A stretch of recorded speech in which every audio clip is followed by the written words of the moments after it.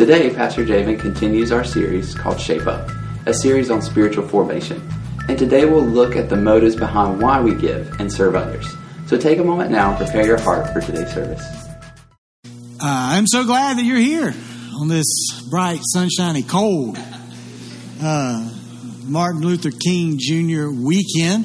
It is a weekend that we honor this great man of God. He didn't do something just to give you a day off of work, right?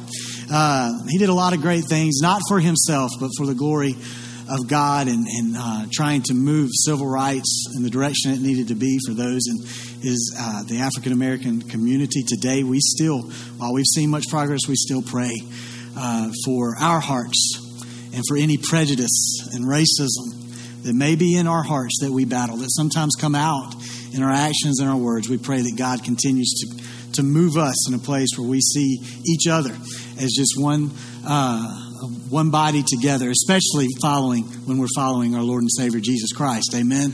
And I love this statement from Martin Luther King Jr. That he made. I believe it really takes us into what we're talking about today. The statement that says, "Use me, God.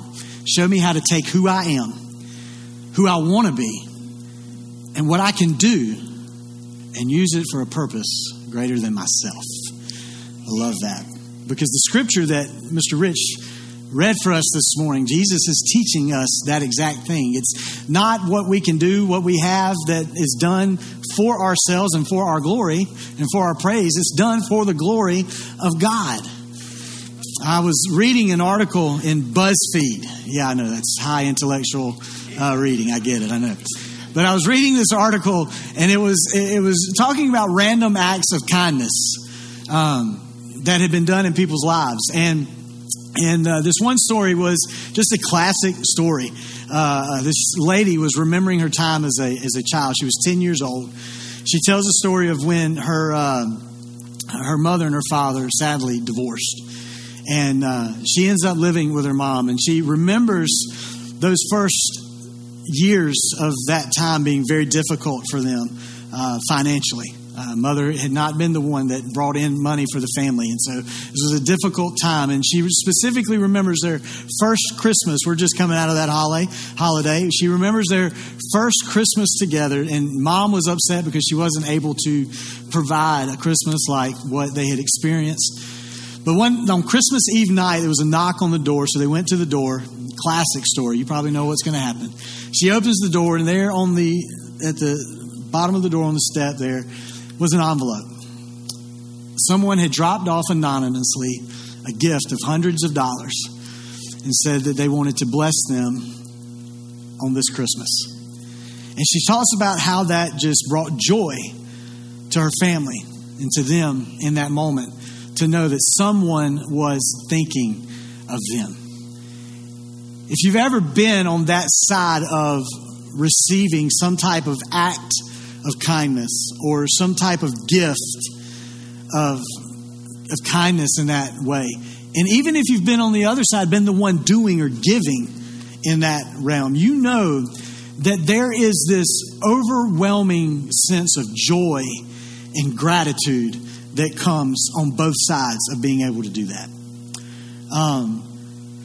And the whole purpose and the hope is, if you're someone that does that, is that when you do it, the person that receives it, that is benefited from that act of kindness you may do for them, or the gift that you may give them, your hope is that they realize that God in heaven, their creator, knows their needs, and He will provide, and He'll make a way. That's the hope if we're following Christ. We started this series last week called Shape Up. We're looking at what it means to grow in our spiritual formation, to grow in our relationship with Christ. That should be our goal. That should be what we're shooting for. Yes, we receive salvation from Christ and what He did for us on the cross, and we have eternal life in Him. But our goal every day as we live this life should be to grow more and more in that relationship. That's why I told you at the beginning of the year to let Colossians chapter 1, starting in verse 9, be a prayer for yourself and for your loved ones. God, let me grow more and more in my knowledge of You, in spiritual wisdom and understanding, right? And the reason we do that is so we produce a fruit and live a life that brings glory to God through the power of the Holy Spirit. And so we said last week, as we're growing in the spiritual formation, Jesus taught us one of the best, a great way to start is in our prayer life with God, our Heavenly Father. The one who loves us, because it's about cultivating and cherishing that relationship with the Father. Jesus didn't teach about prayer and teach about how to pray just to give you something else to do, to add to a checklist, to do every day of your life. He gave you this to understand how important prayer is and that it builds that relationship with the Father so that you grow in Him the way that He longs for you to grow in Him. As we go back into this section in Matthew chapter 6, where Rich read for us this morning, it's a section that's just before what we read last week. It's still in that Sermon on the Mount. In fact, the Sermon on the Mount that we hear about, it starts in Matthew chapter 5. And when Jesus starts this sermon, he walks up on this hillside, and that's why it's called Sermon on the Mount, because he kind of goes up on this mountainside, this hillside, and people start gathering around him, and he starts speaking these words of life to them. And he starts by giving this list of what we know as the Beatitudes. And he gives them these things that really it's not so much about what you do externally. It's about your heart as you follow God. Many of those around were Jews that were listening to him. They were followers of Yahweh. They had heard many things about the law, and they knew the law backwards and forwards, especially the Pharisees and the scribes. They knew these things. They knew what they were supposed to do. And Jesus starts digging a little bit deeper into not just what you're supposed to do, but why are you doing what you do? And then from when he moves on from the Beatitudes, he goes into this section where he begins to talk about being salt and light. We'll come back to that in just a second. And then he hits a couple of those commandments that they would have heard. He tells them, you've heard you shouldn't murder anyone. Which those around them looking at their neighbors like, yeah, that's a good thing. Don't kill them. All right, don't do that. And Jesus tells them, you've heard that. He says, but do you know if you have hatred in your heart, that's kind of just as bad? To which it probably went just like it is right now, really quiet. Because they're like, huh? Well, I thought I was doing a good thing by not killing them.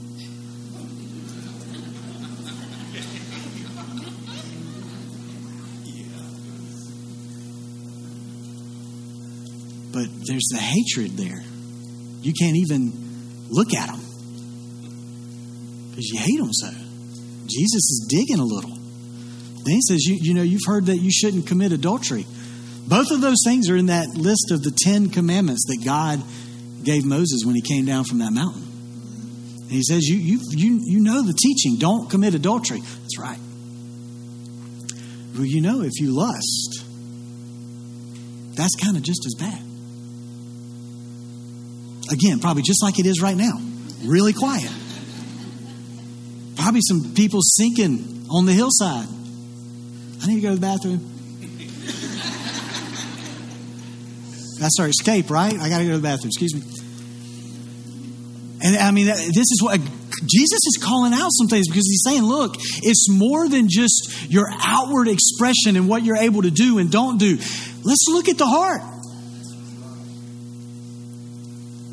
And he's talking about these moral issues in their life. And then he goes into the whole practical side of the reason they're doing the things he's doing in this section that Rich read for us in the beginning of Matthew chapter 6.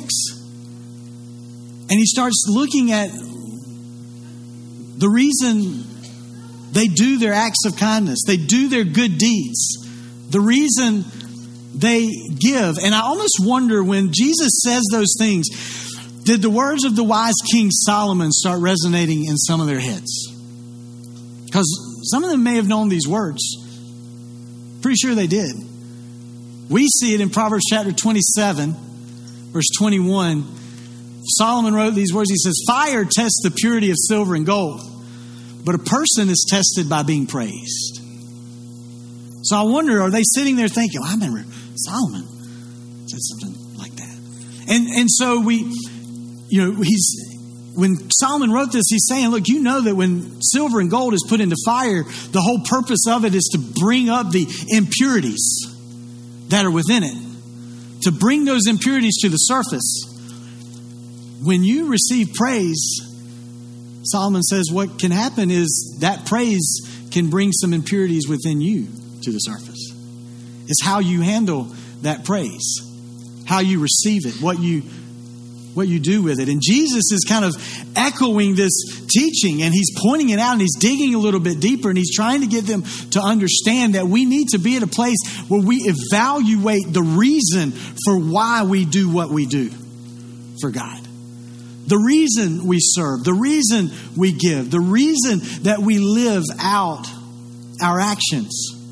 And I hit on this last week when we introduced this series, and I talked to you about the danger of being drawn into our faith when we get into this faith, doing everything out of our own efforts and our own abilities. And I told us that what happens is we begin to think our worth is determined by our work for Christ. But Jesus has already defined our worth on the cross. I shared with you that quote from Pastor Tim Keller that says, religion says, I obey, therefore I'm accepted. But the gospel says, I'm accepted, therefore I obey. It's a different mindset. It's the mindset that says, the whole reason I do what I do in this life is out of love for my Father. It's not out of a desire to be noticed or to be seen or to be recognized or to build my worth towards something. And Jesus is telling them, look, you need to check those motives, because the only approval in your life that matters is the approval of God. But see, the problem is that often His approval is not the only approval we're seeking. We're often looking for that approval from others, that recognition, that pat on the back,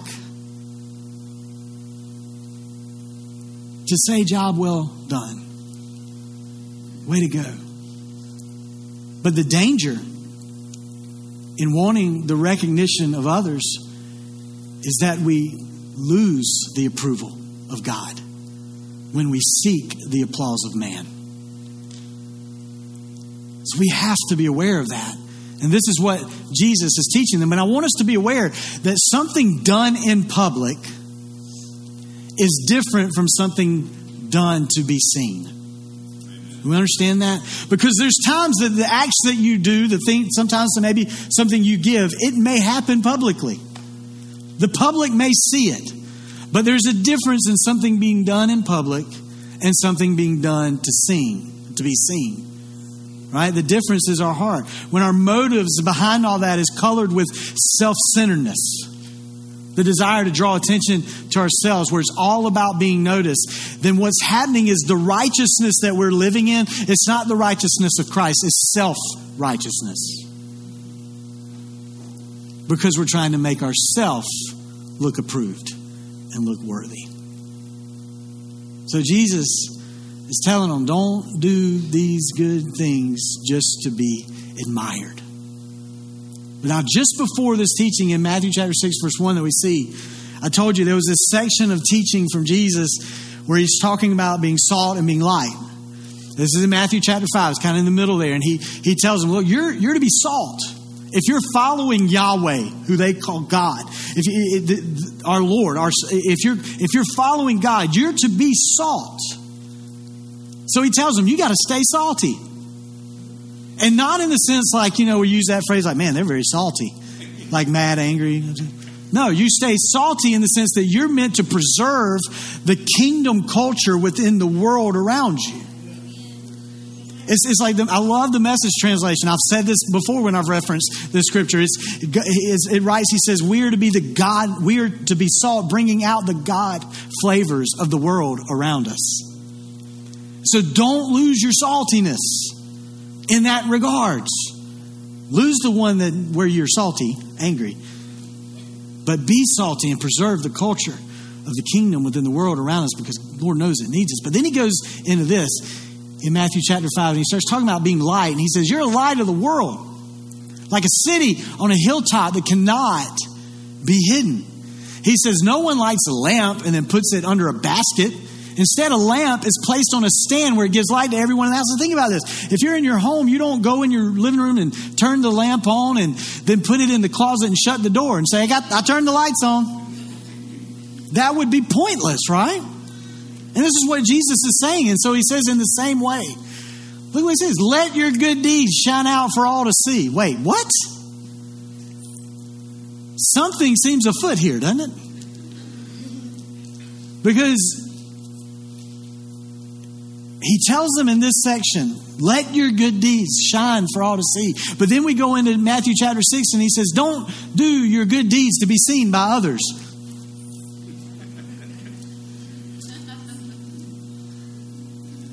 Is it, But Jesus isn't contradicting himself here. Because if you know the passage, you know he goes on in this statement and he says, you do them, let them shine out so that everyone will praise your Father in heaven.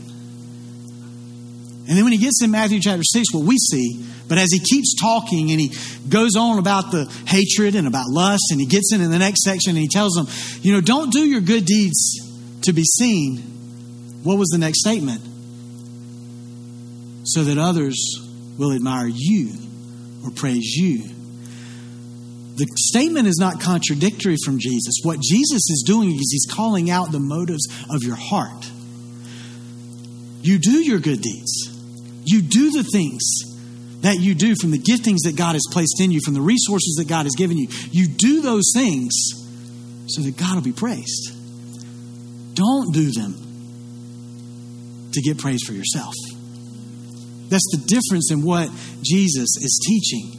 See, praise is a litmus test for character and righteousness.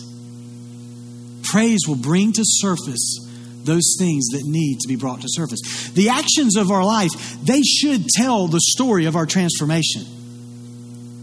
When we come to Christ and we recognize that our salvation is in Him and in Him alone, that it comes from nowhere else,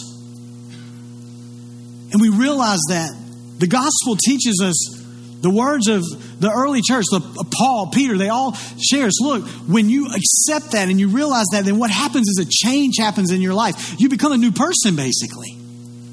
And so now the things that you do, you're a different person. You're new in Christ. And so all of those new actions, they should tell the story of your transformation.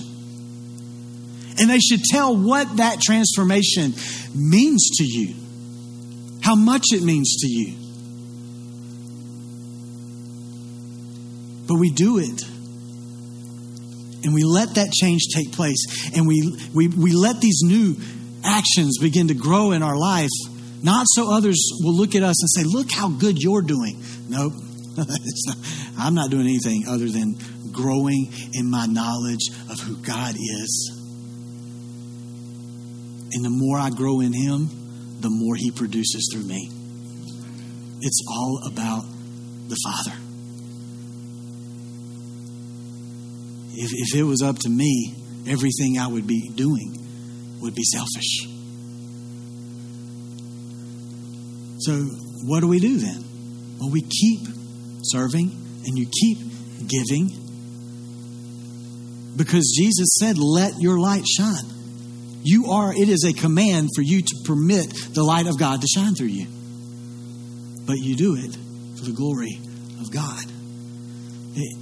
How many of you clean your light bulbs? You ever clean your light bulbs? They tell us that we should dust, especially the new LED light bulbs we use, we should dust those often, because they will collect enough dust to gradually dim the light in your house over time. So I'm wondering how many people's going to go home today and dust their lights. And the Department of Energy tells us that light bulbs can be 50% dimmer than clean ones. But here's what happens.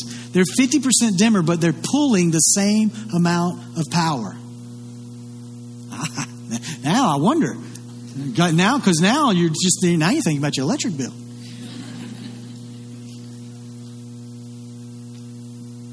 Sometimes our light needs to be cleaned. Because we might be doing a lot of work, pulling a lot of energy, putting a lot of effort in, but it's all selfish. And the light of God is not shining through the way it needs.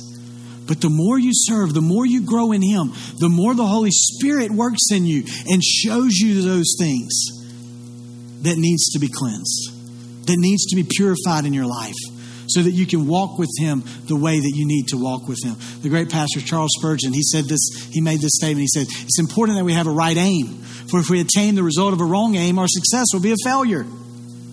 You can say, well, I met my goal. I mean, you had the wrong goal. And that's what Jesus is telling these guys. He's telling these Pharisees and all these people that are doing these things. He's saying, look, the goal is wrong. And so what you think is success is really just a failure.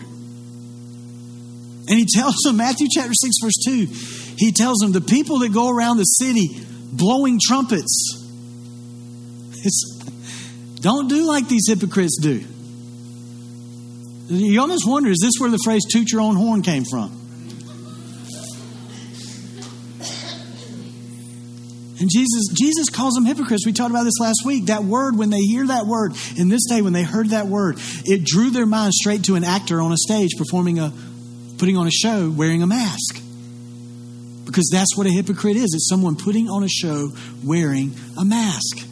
And Jesus is pointing out to many of these people around you, many of these people listening, the idea of religion and being a follower of God is all about the external observance. Because you're wearing your elaborate tassels. You're being very legalistic to keep all the observances of the law. Great. He said, but inside your heart is bitterness. There's hatred. There's jealousy. There's pride. There's lust. There's all these things inside your heart. And the only thing your outward expression of religious acts are doing are concealing a heart that's fueled and led by godlessness. The things that you do in this life, Jesus is saying, don't do them just to conceal the sin, the selfishness that's on the inside. Let them be done because your Savior has transformed you from the inside and changed your life. And let them bring glory to God. Because look, He's telling them, He's saying, your self-righteous service, it's doing nothing for this body of people, is what Jesus is telling them. Because all your self-righteous service is doing is it's putting people in debt to you. Every person there put a heavy weight on those Pharisees and those religious leaders. But we can do the same. How much does it make us feel good when we feel like that the job won't get done, the act won't get done, the thing won't happen without us?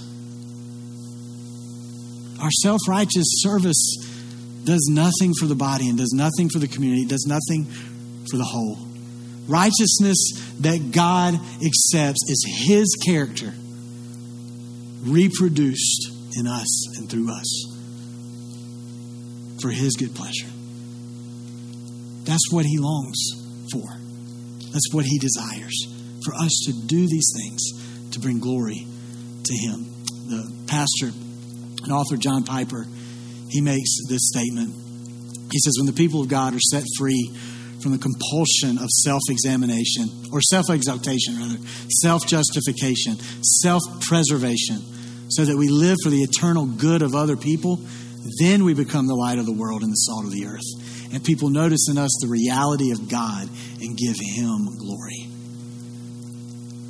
We have to move away from it being about us. So Jesus is teaching them. He says, look, if you want to shape up in your spiritual life and in your formation, in your walk with God, if you want to shape up, then you need to start by checking the motives of your heart. Why? Why are you doing the things you do in this life? Is it just so others will see you and applaud your change? or applaud what you're doing for someone else? Or are you doing it because God is leading you to, and all the glory goes to Him? Are you just pretending to be a follower of God? Paul, when he wrote his first letter to the church of Corinth, he addressed some of this because there's a lot happening in the church of Corinth. And one of the first things he starts to address is apparently there's people arguing about who should be praised for what's happened. You know, Apollos should get this praise. No, Paul should get this praise. And so Paul writes them and he addresses this whole thing. And he starts talking about it in 1 Corinthians chapter 3. We get into 1 Corinthians chapter 4. He says these words. He says, "As for me, it matters very little how I might be evaluated by you or by any human authority." Now that sounds to initially as arrogance, but it's not. That's not what he's saying. Because you keep going, he says, I don't even trust my own judgment at this point. He said, I can't, I try to evaluate myself, but I need to rely on the Holy Spirit. He keeps going. He says, my conscience is clear, but that doesn't prove I'm right. It's the Lord Himself who will examine me and decide. And he goes into verse 5. He says, so don't make judgments about anyone ahead of time before the Lord returns. He will bring our darkest secrets to light. In other words, He's going to reveal what's in our hearts, just like He's doing in a way here in this message that He's preaching to this body of people at this time on this mountainside. He says He's going to bring our darkest secrets to light. And look at what He says. He will reveal our private motives. In other words, He's going to show why you did the things you did in this life. But then look at this next statement, because this is what drives Paul. It's not the approval of all those at that church. This is what drives him. God will give to each one whatever praise is due. In other words, Paul is saying, I don't work for the applause of man. I do what I do for the approval of God. I'm just trusting and following Him and obeying Him. Because Paul knew my salvation came from no one other than Jesus Christ Himself. My salvation didn't even come from what I do on my own efforts. When he wrote to the church of Ephesus, he wrote in Ephesians chapter 2, starting in verse 8, he said, God saved you by His grace when you believed. You cannot take credit for that. It is a gift from God. And he said the same for him. He says salvation's not a reward for the good things you've done. The reward from God is not salvation because of your good deeds. Salvation is done through Jesus Christ. That's so nobody can boast. But if you keep going, he does tell you this in the very next verse. We're God's masterpiece. He's created us anew in Christ Jesus so that you can do good things that He's planned for us long ago. He does have something good to do through you. Salvation is given to you by grace. Nothing can be done to merit that salvation.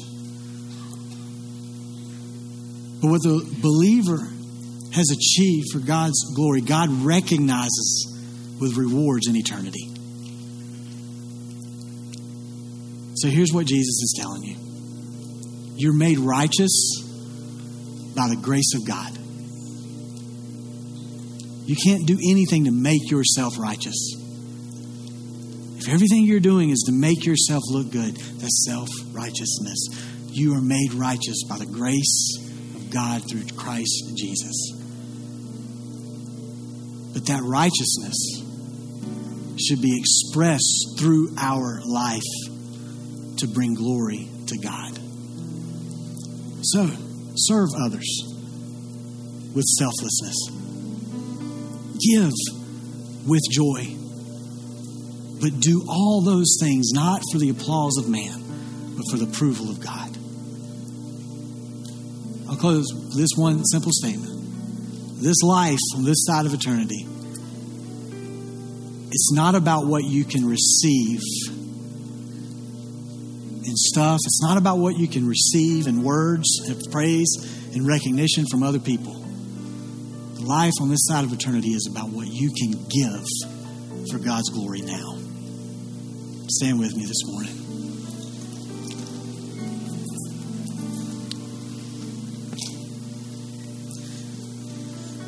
Father, we honor you today.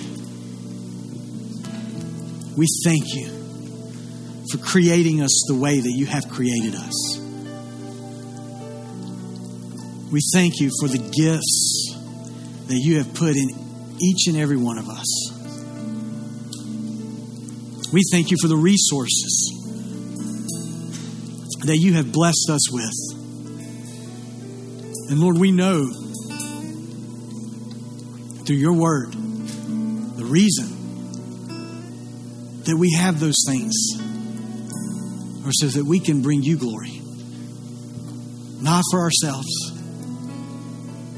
So, Father, I thank you today for the salvation that we have received, not by anything we've done, but through the grace and the mercy of Jesus Christ on the cross. We can't boast in an eternal salvation. We can't boast in anything. But what we can do is serve you out of love in a way that draws people's attention, not to ourselves, but to the change that you can bring in their life, the grace that you can bring in their life, to glory through you. So, Father, that's why we pray and sing and we worship and we say, lead us where we can barely stand. Because, Father, if the only things we're doing are the things that we can accomplish on our own efforts, then we truly aren't trusting you. We want to be in places where we trust you and you alone to work. Because then we know that truly you will receive all the glory. So, Father, any person in this room today that needs their life transformed and changed, I pray that they hunger for you today, that they realize that true salvation, that true transformation in their life takes place by accepting Jesus Christ as Lord and Savior, believing what He's done for us on the cross. And as we do that, Father, I pray that our heart's cry would be to honor you with everything we do and say. And we worship you for that in Jesus' name.